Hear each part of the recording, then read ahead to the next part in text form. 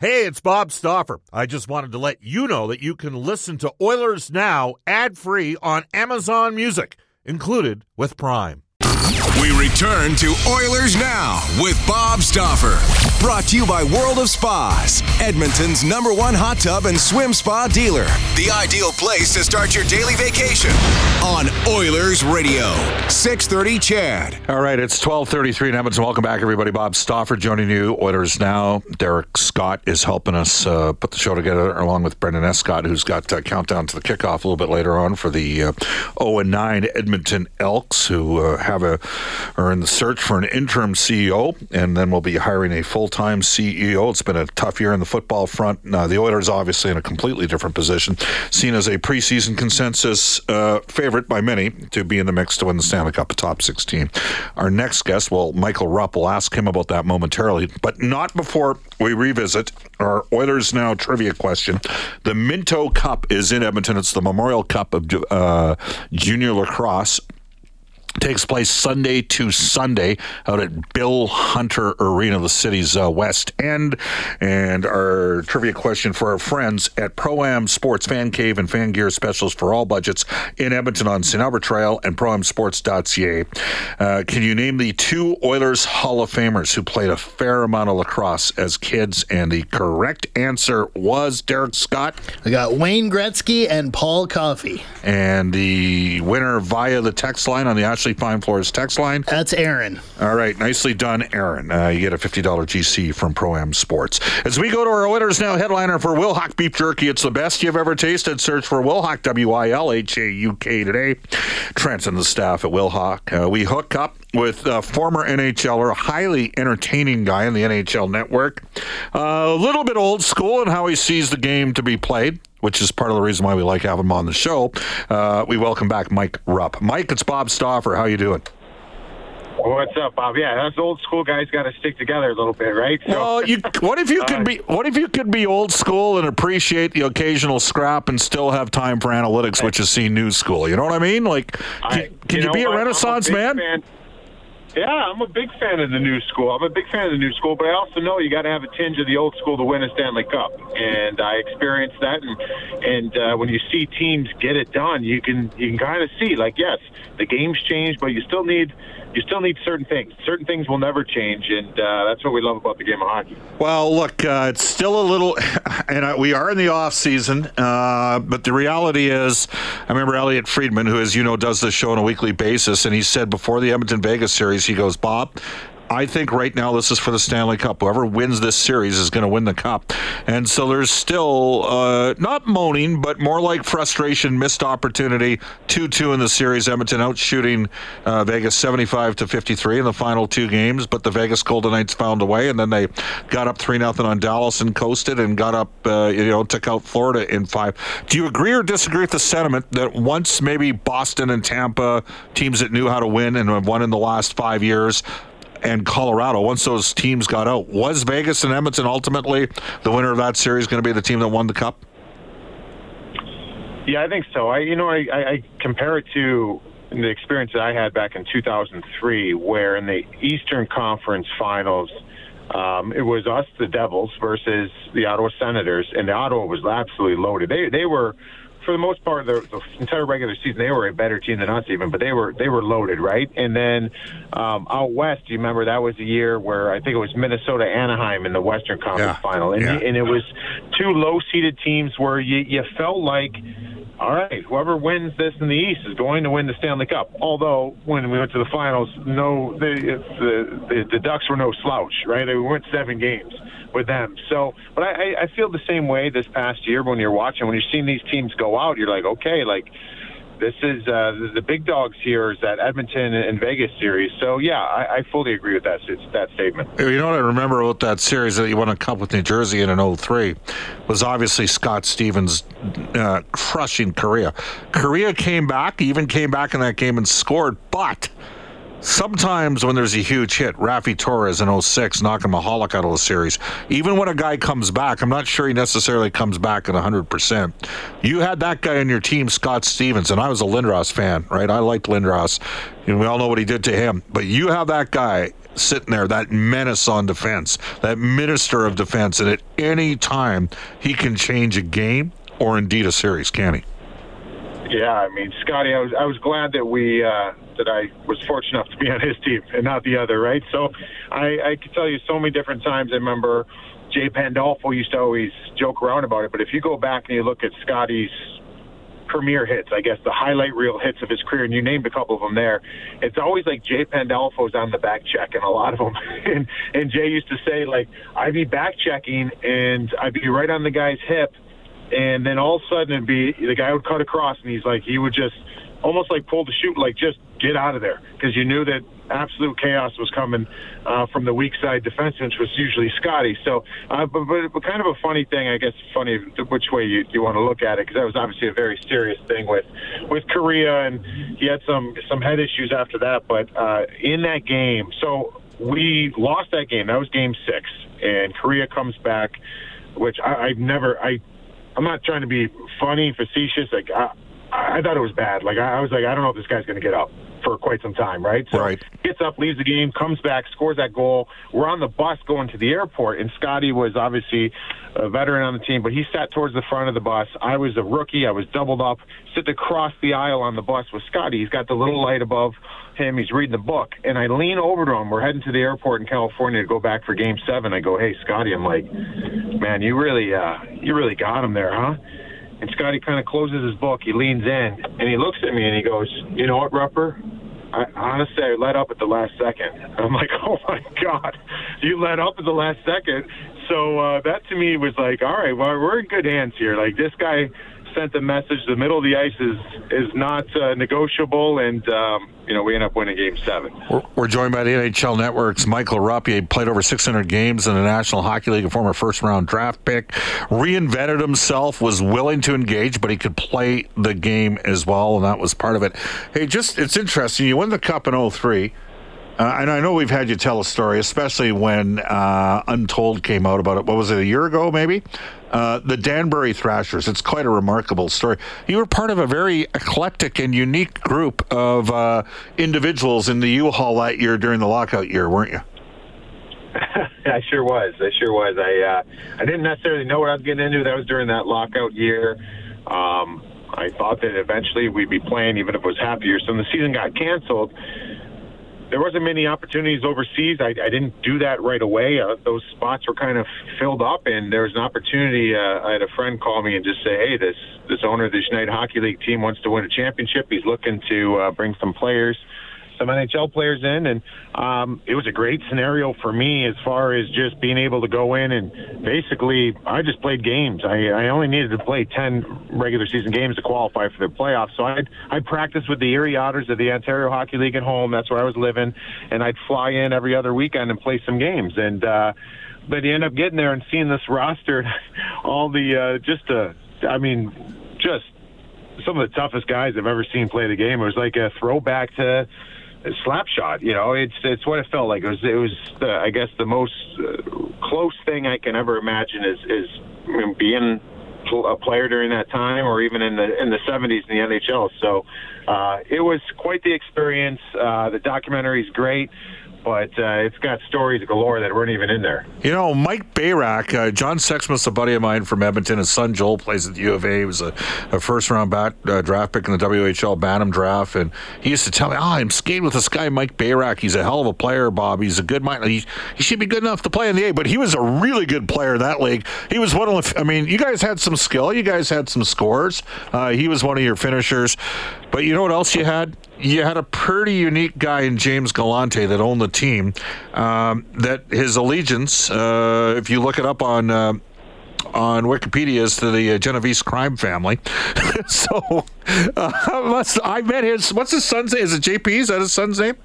What's his son's? AJ. AJ. I met AJ. I met AJ Galante last year. He was part of the River Cree Resort and Casino in Edmonton. I've been on the show for the 12 years at Chet, and they had the toughest guys on skates competition going on. ISIS War or something, right? Yeah, and he was in town. I met him, and you'd just been on the show like 2 weeks before. So, I mean, can you maybe just educate our listeners of just how much fun you had with that group? And he was like 18 or 19 at the time, wasn't he, the kid? Yeah. So the bullet points of this: the AJ was 18 years old. He loved playing the game of hockey. It was a big part of his life. He got injured, couldn't play anymore. His dad was running this trash conglomerate in the East Coast, and he basically was like, just bought AJ a hockey team and said, "You're going to be the general manager." And AJ didn't believe him at first. He ends up being the GM, and he just hops on. He used to tell me all the time, he used to hop on like Hockey DB, and he'd just be looking up players and finding different players. And he was looking at, you had to have a certain column that was over about 5 or 6 categories over that had to have pretty significant numbers in order for him to even look at you. But he would find that, and quite frankly, it was a really well-built team too, Bob. Like you mentioned, Bayrak and we had Jeff Daw, we had Brent Gretzky was there. Like there was some good talent, and there's players that because of the trickle down effect, because of the lockout, like there was American Hockey League quality players playing in the United Hockey League at that time, especially there because they got to make a little bit more bucks than they normally would because of the Galante family. So we were there. It was a blast. Those guys were intense. There was, Mr. Galante would be up in his box, and he would give hand gestures down to the bench. Next thing you know, there'd be a brawl on the ice, and I'm like, what is happening here? So it was incredible, but we had a good team.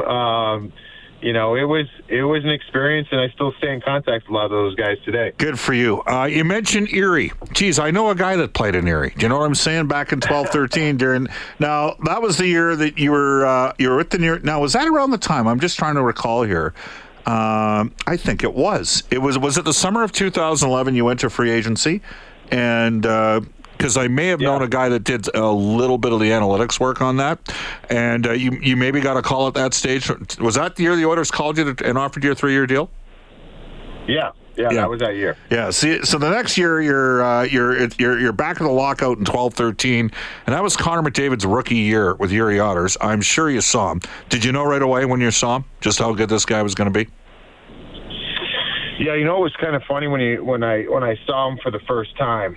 And I don't mean this as because if you go back, just a little side game, go back and look at some of those Otters teams over the years that Connor was there, and you got another good one there in Edmonton now with Connor Brown. Those guys were fantastic together. But you start going over the roster that they've had, and like how many NHL players that are superstars, stars. Really good players. I mean, it's pretty incredible. But yeah, and it was funny too because not his rookie year, but I saw him a little bit each year, and you could see kind of the progression. You knew that he was special right away. But I remember the one year where they had their big squad, and Dylan Strome was there, and Dylan Strome was highly touted. Right, he went third overall. So obviously McDavid, Eichel, and then him. And I remember thinking to myself, like, poor Dylan Strome, because he's such a good player, a very talented player in the OHL. But I'm going there, and I'm watching Connor, and you see Connor on the ice. Then you see Dylan on the ice. And it's like, Dylan Strome is not – I wouldn't say skating is the best thing for him, but he's not, like, terrible at it. But when you're coming off the heels of Connor McDavid, he look awful. And I'm sitting there, I'm like, wait, this guy's supposed to be the next – it shows a significant – after Connor in that draft, Dylan's done awesome for himself in the NHL, and I enjoy watching him play. But, yeah, I mean, you could tell the difference right there. All right, this kid's supposed to go a top 5 pick potentially in the draft. That guy's supposed to go first overall. There's a pretty significant difference between the two of them. And you start watching Connor, the way he went about business in Erie, and it was great. I mean, every time he touched the puck, something positive happened. Yeah, it's funny because I went into Erie twice, and I think that Sherry Basson thought I was Jimmy Galante, okay, when I came in to see him. As you know, the Oilers entertainment group had assisted Erie for a few years there to help him out, and it was pretty memorable. Chris Knobloch's a buddy of mine. He was the coach of the team. He's with Hartford right now, the Rangers farm team. We're joined by a former New York Ranger player himself, had a lengthy NHL career, 600-plus games, Mike Rupp. Mike, I have a theory. By the way, Ryan O'Reilly was one of those guys who went into Erie as well, and ended up being a top pick for Erie in the midget draft in Ontario. My theory is, and I want people to listen clearly when I say this, because I don't want anybody in Prince Albert or Erie to get upset. But because it's like Edmonton in the NHL. Okay, Edmonton isn't everybody's first choice destination in the NHL. Prince Albert and Erie might be not everybody's first choices in the WHL or OHL, but they're great communities. And when kids commit there, it tells you everything. Like Leon Draisaitl went to PA, Connor went to Erie. It tells you a lot about their character, and we've experienced that here at Edmonton. Not everybody wanted to come to Edmonton at times, mostly because the perception was the team wasn't great, but also you get the negative Nellies on the city. And I think it says, I'm not surprised there's as many players out of Erie that have made it, because I think they want it more when they go into those markets, Mike. No, I 100% agree. And even I think the things, even when you're thinking back, and everybody's got their own views and what you're told when you're that age playing in the CHL. But, at that time, I'm coming up in the OHL. There's obviously the Q and the dub. And we all kind of had, or at least in our locker room, we described what we thought the difference was in each league. And I'll tell you from my career and dealing with players, teammates, watching players now, and I put extra emphasis on players out west for this standpoint. The travel is incredible to how much the difference in travel from the Ontario Hockey League or the Quebec Major Junior Hockey League to the out west is incredible. The things that they've got to go through. I think it had in the NHL. I played in the Eastern Conference most of my career. The West, it's significantly worse. So it's some adversity you got to deal with. And players that kind of grow up, like I just found in my career, the players out west were less high maintenance. Like they just came and they did a job and they could deal with the adversity. And that's very generalization, because There's a lot of ones that dig in the Q and from the O and from Michigan and all these different places. But I found that to be something that was really stood out to me. It's like, and when you go to one of these places like Erie, it's not London. It's not the London Knights. It's not that factory they have there. That's an NHL team, basically. It doesn't feel like that in Erie. But I'll also tell you, Connor McDavid went to a huge high school in Western Pennsylvania with like 5,000 students. And nobody paid attention that he was Connor McDavid. That had to have been a big weight off his shoulder. He can live a normal life. He can go to a movie theater. Those guys used to go every Wednesday and they go to the Chinese buffet or whatever it was. They can do that. That would never happen in Kitchener. It would never happen in London. Or Edmonton. Edmonton. Yeah. So, I think that's huge. I think it's really big because the players can be teenagers. They're still kids, man. They got to be happy, right? Yeah. And I think they're able to do that in a place like that. From the NHL Network, Mike Rupp, you use the term dig in. And to me, dig in is the difference between Edmonton and Toronto with their stars. The last two playoff years, and granted, the Oilers got to continue to build a better team, but Edmonton's played as many playoff series as any team in the league the last 2 years. Jay Woodcroft, since he took over as head coach, has the second best record in the NHL since February 10th of 2022, since he took over. But McDavid and Draisaitl, the last two playoff years, the numbers just speak for themselves. They speak for themselves. Connor led the league in playoff scoring last year. Leon led the league in goal scoring this year in the playoffs. And he didn't play the final two rounds. Evan Bouchard, because of the strength of that Oilers power play, led the league in defense scoring in the playoffs. Dig in. When you have your top two guys dug in like that, and then I look at the Leafs, all due respect, Toronto, it's something that Brad Treliving's going to have to work with. I don't sense the same dig-in factor from specifically Matthews and Marner, who I think are Toronto's two best players. Now, Toronto won a series. Probably shouldn't have won the series this year. Probably should have won the series a year ago against Tampa. Do you buy what I'm selling, or do you think I'm off base? No, I think you're bang on. And here's the thing. So I kind of had a video that kind of went around the yes. hockey corners last year on Austin Matthews. And I think the perception is I don't like Austin Matthews as a player, which couldn't be further from the truth. I think Austin Matthews coming in, or 2 years ago, like he was hands down, he was the MVP, and he won. And, yep. and he the Hart Trophy. Like he was the best player, or most valuable to his team, I thought, in that season. And there's other players. Obviously, Connor's always going to be in that conversation, Leon. But so I like him. I guess the frustrating thing for me is that he is all-world. He is a phenomenal player. He might be the best Toronto Maple Leaf, or one of the best Toronto Maple Leafs right now of all time.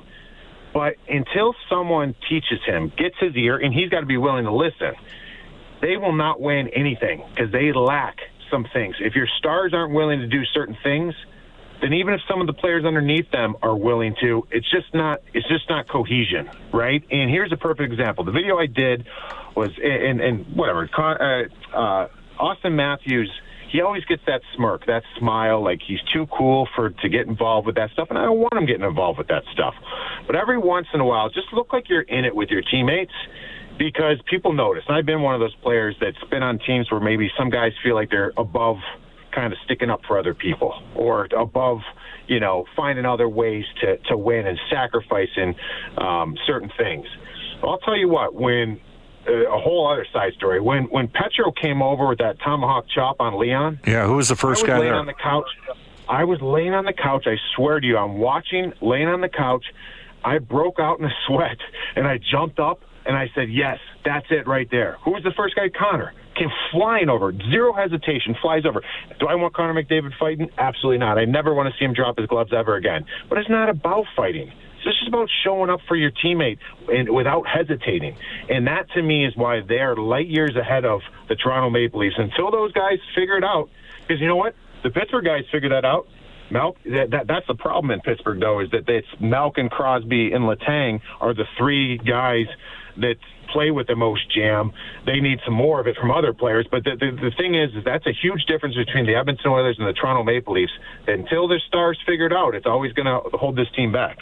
Final question for you, Mike. We got about a minute left, and I asked George this yesterday when he was on the air.